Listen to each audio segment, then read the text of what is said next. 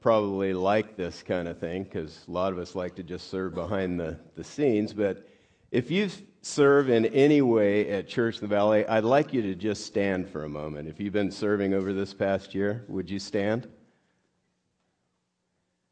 All right. I'd just like to applaud that. Thank you very much. Let's pray. Father, we thank you for all those who pitch in week after week to serve, to make Sunday morning happen here at Church in the Valley. We thank you for what you do when we get together like this.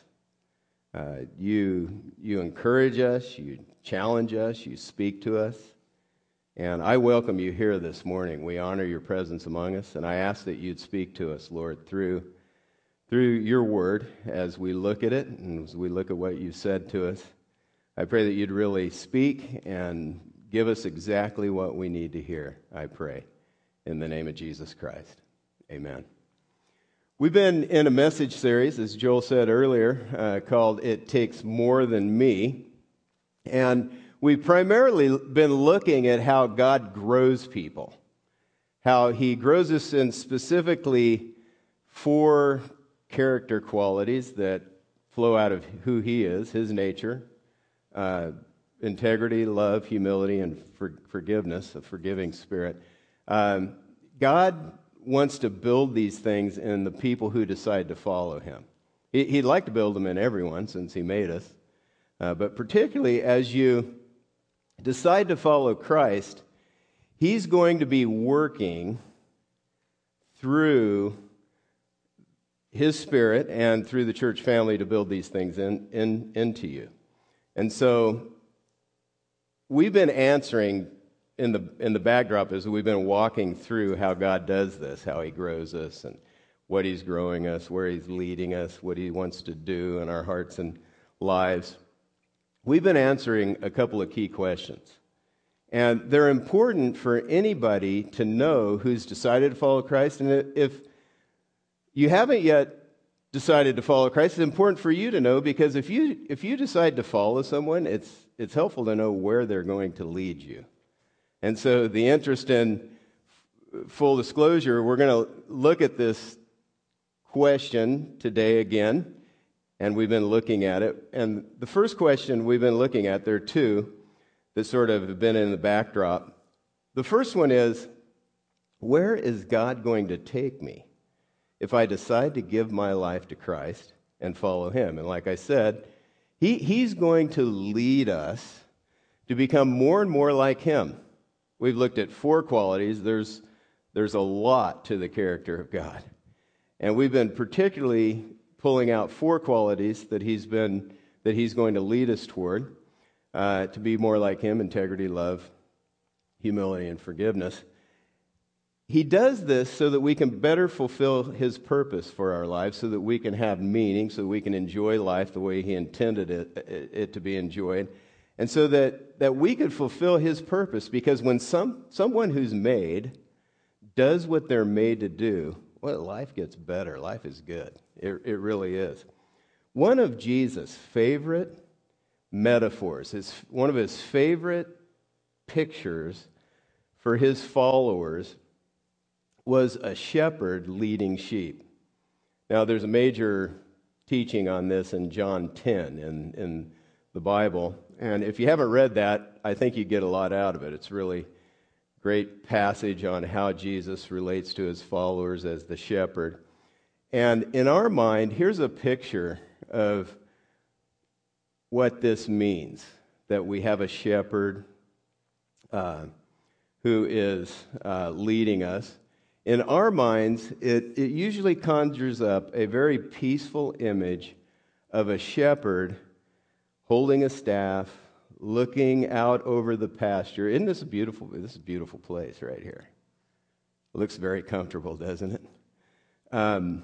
This is what comes to mind: a shepherd sort of moving the sheep from here to here, looking out over the pasture, making sure that they have their needs met, the food, the water that they need, helping them get to where the water is, helping them get to where the food is.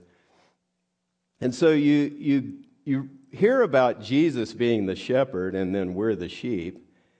And it makes you think, since we're sheep, feed me.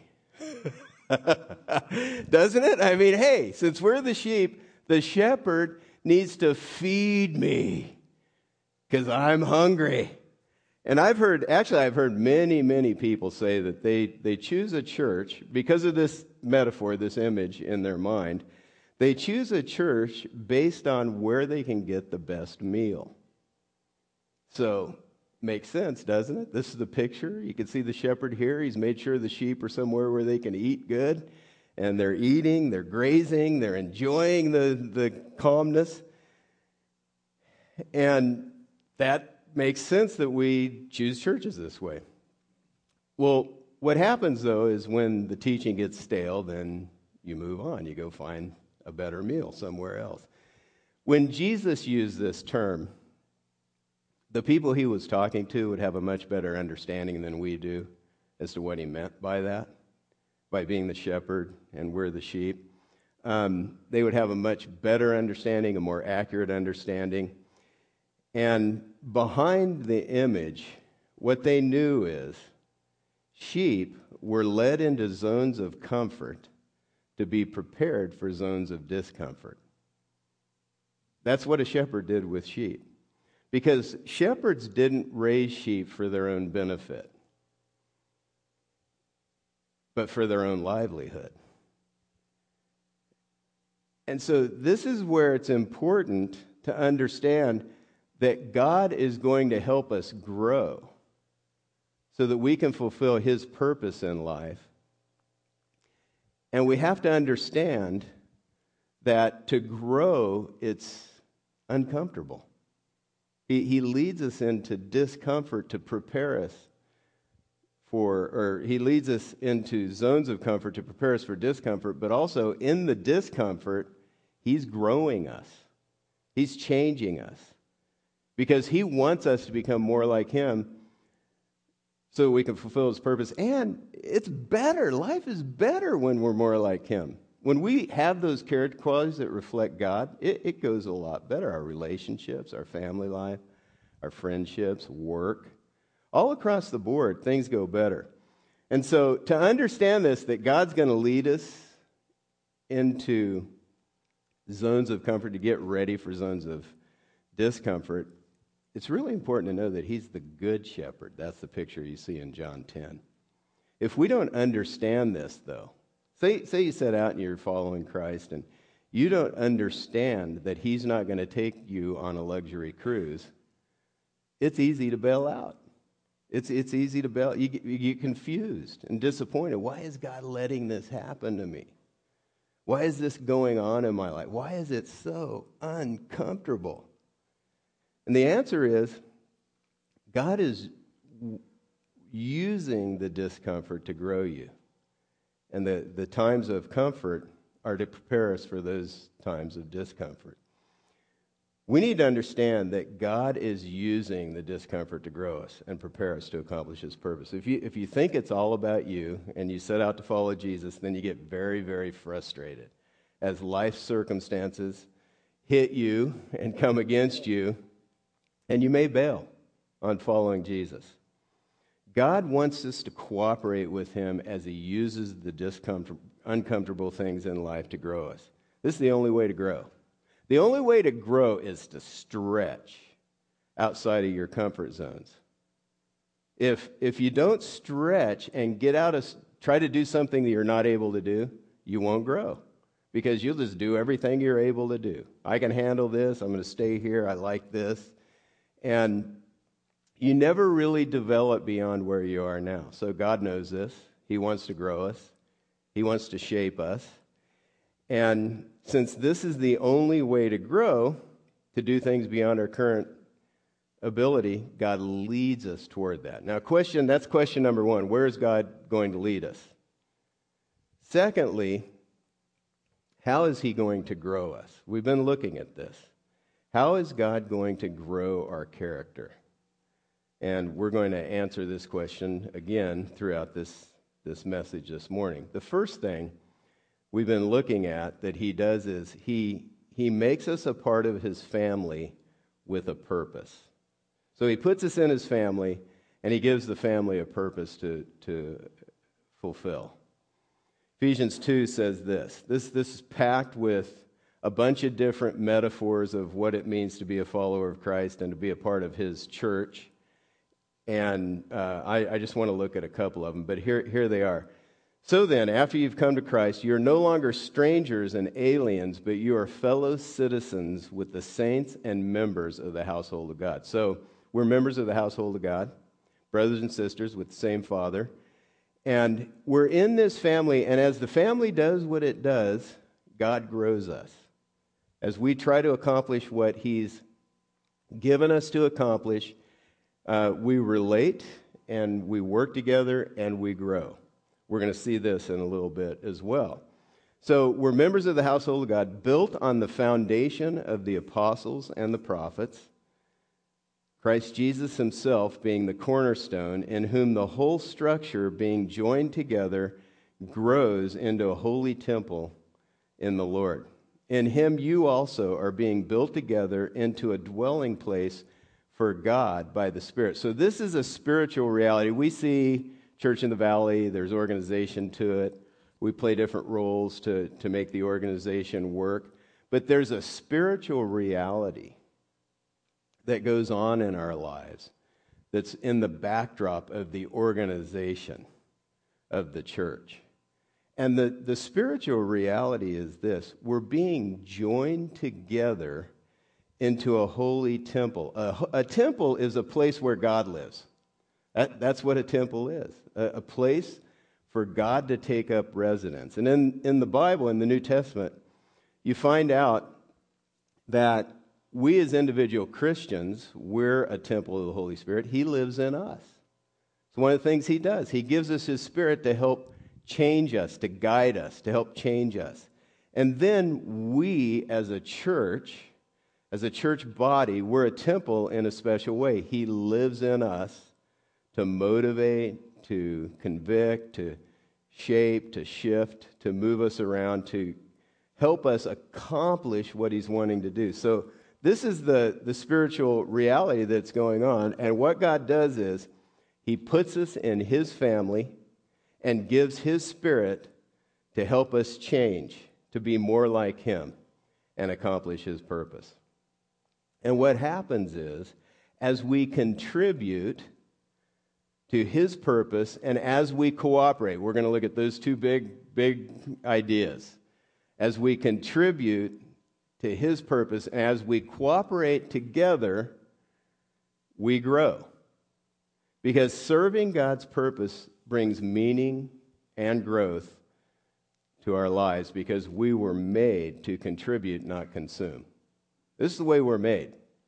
We're made to want to work toward a purpose with a group of people. Notice how growth happens according to Ephesians 4. Verse 15, 16. Rather, speaking the truth in love, we are to grow up in every way into him who is the head, into Christ, from whom the whole body, here it is again, joined and held together by every joint with which it is equipped, when each part is working properly, makes the body grow so that it builds itself up in love. We grow spiritually when we do our part in the church. This is a big part of growth. If we don't contribute to something bigger than ourselves, to what God is doing through the church, we don't grow. There's a ceiling on our growth. There's only so much growing you can do as an individual person. You hit the ceiling, you don't grow anymore. It's sort of like going to the tool section of a hardware store and window shopping. Okay, I know, guys, you've probably done that. I've done it a couple times, but window shopping in a power tool section at a hardware store doesn't accomplish anything. And that's how it is in our lives. Nothing gets done if you're just a window shopper for tools. When you buy them and use them, stuff gets done. And God intends, he's made us to contribute to something bigger than ourselves. And there's in us, in all of us, there's this desire to be a help. We want to help. It's in there. And when we do help, we get fulfilled in a way that nothing else fills us up. If we just consume for ourselves, we sort of turn inward and shrivel up, and we don't grow. Now, there's two ways that God's going to stretch us out of our comfort zone. First, he's going to stretch us to serve. In church, we do our part as a team member, and that turns out, like we just read in Ephesians 4, that's a key to our own growth. We have one opportunity. As we work together, we have opportunity after opportunity to exercise integrity, love, humility, and forgiveness. And as we do, these character qualities develop in us, and we really grow as we pitch in together. Second way God wants us to contribute is to give. Now, I read one guy who said, we actually, as people, we have a generosity gene in us. We're made to give. We're made to give, not just time, but money. We're made to give our money to help make something bigger than our own family happen, something bigger than to meet needs. And so we're wired together like this. And what God's going to do if you decide to follow him, he's going to keep growing your heart out of your current comfort level to keep giving more and more. And what he's going to do is he's going to challenge us to give more and more. And what he starts with is he tells us in Scripture, if you're going to follow him, be a part of the church, he challenges us to give a tithe, 10% to the church's mission. And he aims to grow us beyond this. And when we do, he responds with blessing.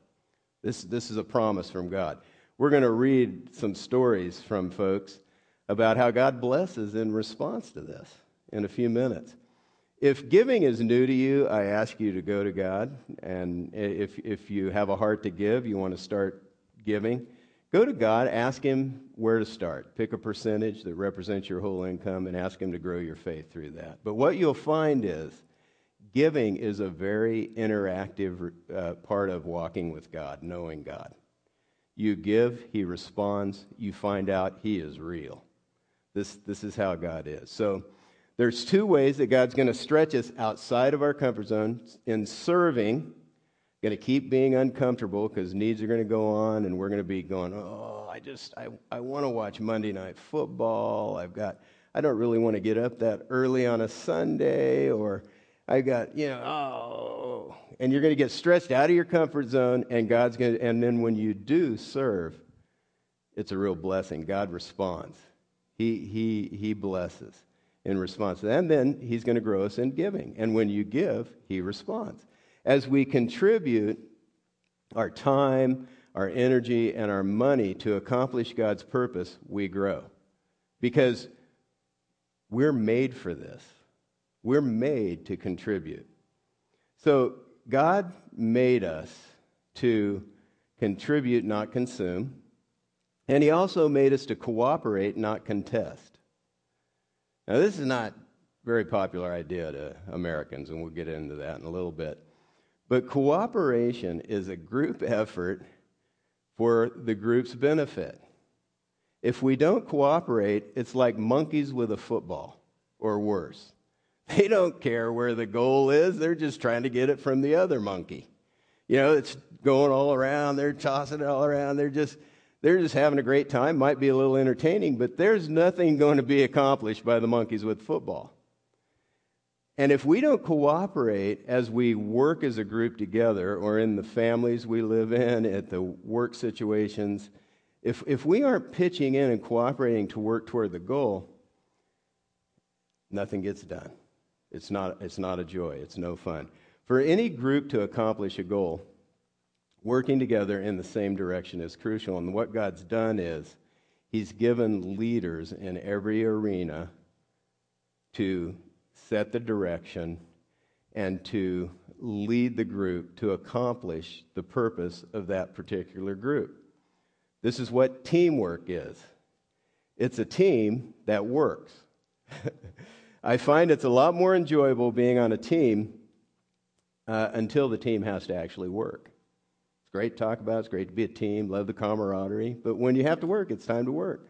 For any group to make a difference, the work has to be done for sure. In sports, it's executing the game plan, moving toward the goal. For business, it's executing the business plan so that profit is realized. It's real easy to figure out. Either we made money or we didn't. In church life, it's a group working together to do God's purpose, to reach out to include more and more people, to connect with others, to help people grow. It's all work. We pitch in together to do this. For any of these groups of people, the leader sets the direction, and people play their roles. And when there's unity, a lot of things can be accomplished. So cooperation means I'm willing to yield my way for the benefit of the whole group. That's at the heart of what it means to cooperate. I yield my way for the benefit of everyone. When we do this, we're applying humility, which is one of the essential characteristics we've been looking at. Humility is key to experiencing the life God intended. We don't hear a lot about it in the world at large, but it's key to living the life God wants us to live. And when we choose humility, we actually get grace from God, which strengthens us to do what He's asking us to do. He works on our behalf when we submit to Him first in humility. When you become a Christ follower, God wants to expand your view of cooperation from not just working with a group as a part of the group, but to actually following the leaders over you. This is the way God's designed life. He gives leaders to lead the group in a certain direction, all kinds of arenas. In families, there's leadership. At work, there are bosses. In church life, there are leaders who are responsible to lead. And so this is a part of following Him. And God's going to actually lead us to do this. I want to go back to Ephesians as we keep walking through this, to look at something important that we find there. Like the passage I just read in Ephesians 2 about God putting His Spirit in us and in the church body as a group. He puts it in us to accomplish His will. And in Ephesians 5, there's a description of what it looks like to be under the Spirit's control. Because when you follow Christ, Holy Spirit comes in, and as you cooperate with Him, He leads you, and there are indicators, there's fruit, there's evidence that you're under His control. And when you're not, there's also indicators of that. But in Ephesians 5, there are some clear indicators, and it shows the results of being filled with the Spirit. Verse 5:18, for instance, says, do not be drunk with wine, but instead be filled with the Spirit. In other words, we're to allow the Spirit to guide our thoughts and actions, everything we do. We're to let Him influence us, and nothing else should ever take over. We shouldn't allow anything else to take over and influence us in any way. And what's going to happen then is the Spirit is going to lead us in a certain direction. Here's the phrase that describes where the Spirit is going to lead us. This is a key indicator of being filled with the Spirit. Submitting to one another out of reverence for Christ. Interesting, isn't it? Submitting. This is if the Holy Spirit is leading us, we're filled with the Spirit. He's controlling our thoughts and actions. We're going to submit to one another out of reverence for Christ. And what follows that in the next couple of chapters of Ephesians is different arenas where followers follow the leaders. Marriage, families with parents and children, marriage with husbands, wives, families, parents, and children, and then work situations where we follow the leaders there. And so this is a major indicator of what it means to be under the leadership of the Holy Spirit. We submit to one another, and we submit to the leaders over us. The word submission means to be easily persuaded.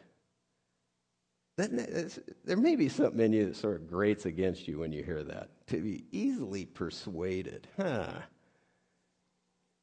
what God does is he works through legitimate authority in the family, at work, in the church, and in every arena of life. And he will not go around that authority to give direction to the followers who then tell the leaders what to do. It's not the way God works. What God's going to do is he's going to lead through the leaders, through the legitimate leaders of the group. And what God's Spirit is going to do is to lead you to be easily persuaded and easy to work with as you team up to accomplish God's goals in a specific arena. This is how God works. He doesn't work around these things. This is the way he works. Now, this doesn't mean that you check out mentally as you're following the leaders over you. You shouldn't follow blindly. If I'm not the leader of the group and I have ideas, I have input, I have plans, I have other concerns regarding the group, it's okay to share them with the leader. It's actually helpful to do so. If you have input and concerns, you can really help your leader by sharing them, but this is what it means. It means that the leader is responsible for God for deciding what to do next. And so to be easily persuaded means you give your input, you share, you do that, and then you come to the place where you say, it's your call, I'll do what you think's best. Because it really is. They're responsible before God. Being easily persuaded also means you won't just follow your leader begrudgingly, but you will aggressively work to help your leader be successful. Listen to Hebrews 13:17. Obey your leaders and submit to their authority. There's that word again. They keep watch over you as men who must give an account. Obey them so that their work will be a joy, not a burden, for that would be of no advantage to you. I want to show you one of my favorite commercials, I think maybe of all time, that really gets to the heart of what this passage is trying to tell us. Look at this. Is that your new Sprint phone? Uh-huh. With Sprint's new fair and flexible plans, no one can tell me what to do. I can talk when and how I want. It's my little way of sticking it to the man. But you are the man. I know. So you're sticking it to yourself. Maybe. I love that because it's pointing out something that is incredibly true and real in our lives.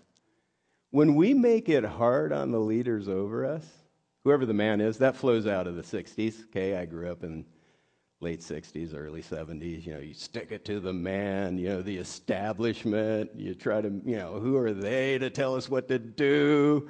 I have the freedom to do what I want, and forget them. They don't know what's right, what's real. They're just trying to use us. So there's this attitude that flows in American culture, and it really, at the heart of it, doesn't make any sense whatsoever to stick it to the man. What tends to I worked on an assembly line at General Motors, okay? I was in the union management, incredible amount of animosity between the two. You talk about an adversarial relationship, okay? That was the definition of it. And what happens is, when there's this animosity between leadership and fellowship, the quality of what's going on is weakened. Working is not a joy. Leading and giving direction is a real pain. Following direction is no fun. And there's just this general grinding that's going on in the hearts and stomachs of the people that hates that. So when we stick it to the man, we're really hurting ourselves. That's what Hebrews 13 is saying.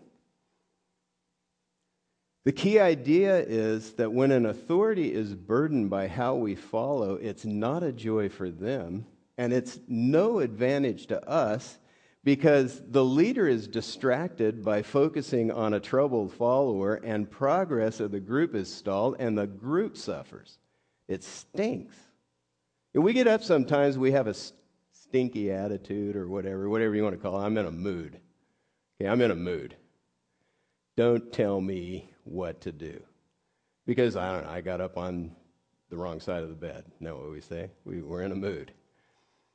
And it only hurts ourselves. It may hurt others, and it really does, but it comes back on us as we decide to do this, as we decide to be difficult. Individuals are forced in the group. The other thing that happens is individuals are forced to carry weight to pick up the slack, and this also burdens the leader. So God made us to contribute, not consume. He made us to cooperate, not contest. Because this is how things work better in life. This is how God grows us, and God grows us to use us. Not to window shop, but to use us for His purpose. And when we fulfill His purpose with our lives, it's good. It's really good. We've been wrapping up each message of this series by looking at the heart attitudes that relate to what we're talking about. The first 4 heart attitudes we've looked at, and they focus on how members relate to one another in an interpersonal way. The last 3 heart attitudes relate to how members relate to the church as a whole, how we carry our weight and how we contribute and how we cooperate. Those are the 2 big ideas. So I want to just walk through the heart attitudes. Next week, we're going to look at how they provide the framework for really good relationships and how they work together to really bless the group who lives within the framework of the heart attitudes. But what God's going to do is He's going to grow us to contribute. Heart attitude 5, participate in the ministry of Church of the Valley. So this is our commitment. We participate in the ministry of the church. We've been looking at some quotes, and here's a quote from Wade Tang about this heart attitude, how it's been encouraging to him. When I first started attending Church in the Valley, I experienced this heart attitude of participating in the ministry when I saw men working to tear down the equipment set up to make Sunday mornings happen. This team of men numbered in the teens. I was ecstatic. The reason he was ecstatic is because we were made to work together to do stuff. So this got to him. They serve so that an environment is created where people can come to Church in the Valley and enjoy an experience where they can get to know God and His people, see God work in people's lives, find resources, and want to return, possibly with their friends and family. This is the way we're made. We hum when we do this kind of thing. Another quote from Emily Berry. Last year, I was asked to teach 2- and 3-year-olds in Kids Zone. This wasn't an age I was particularly thrilled to teach, but I was happy to do it because it was a need at CIV. This past year, it's truly been wonderful. God has really given me joy in teaching these sweet little ones, and I love when it's my month to serve. That's heart attitude number 5. We participate, and God motivates us with His Spirit to do what He's asking us to do. Heart attitude 6, support the work financially. Brad Rosman says this: God has used giving to bring me freedom from the stress of money. That may not make sense to you. It doesn't, but it's true. This is what happens when you give. That seems backwards, but focusing on money is selfish, always worrying about having enough, where to save it, where to spend it, and how to get more. Giving redirects my focus to what's important, God and people, and draws my heart towards them instead of myself. Here's another quote from Matt Sprankle. As we gave more year to year, our costs went up, but God provided more than the previous year and more than we needed. Through giving, we've experienced the truth that all resources are God's, and He will always take care of us. As you pitch in to do what God is asking you to do, He responds. He brings blessing. Heart attitude number 7.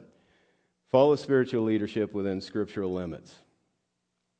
We need to cooperate. Here's a longer quote from Tracy McClary, but it's very helpful as it gives us a picture of how God leads us this way. Something I have always struggled with is following authority. Can you relate to that? I like being in control of people and situations, mostly because I tend to think my ideas are the best ideas. So when a situation comes up where I disagree with the way a person in authority is handling it, I feel the battle rage in my heart. I desperately want to give my input when it hasn't been asked for. There are many times in the past when I have done just that and completely overstepped my bounds. And if my input wasn't taken, the battle raged even deeper. I let it be known that I wasn't happy either verbally or with my body language. I'm sad to think of how difficult this made things for my leaders. Being introduced to heart attitude number 7 has helped me recognize this, especially when I began leading things myself. I realized what a joy it was to lead people who were willing to cooperate cheerfully with what I was trying to accomplish, and I experienced the agony of leading those who weren't. This past summer, I was faced with a situation in which I wanted to do things differently than someone who was in charge. God kept bringing this heart attitude to mind. As I set my heart to follow, God actually gave me an understanding of what that leader was trying to do. And I even found myself getting excited about it. Every time I have chosen to obey God's word in spite of how I feel, He has graciously changed my heart and blessed me through it. It's the way it is. That's not comfortable. Following leadership, not comfortable. Serving, uncomfortable. Giving, uncomfortable. Giving more than you think you can afford, really uncomfortable. But what God's going to do is He's going to lead us into zones of comfort and then out of those zones of comfort into zones of discomfort where we can really grow and change. This is what God does. This is how He grows us to use us. And as we team together to contribute and cooperate, we grow in ways that spill over into the other parts of our lives. I'd like to wrap up the message this morning by asking you to think through some next steps as the band comes up.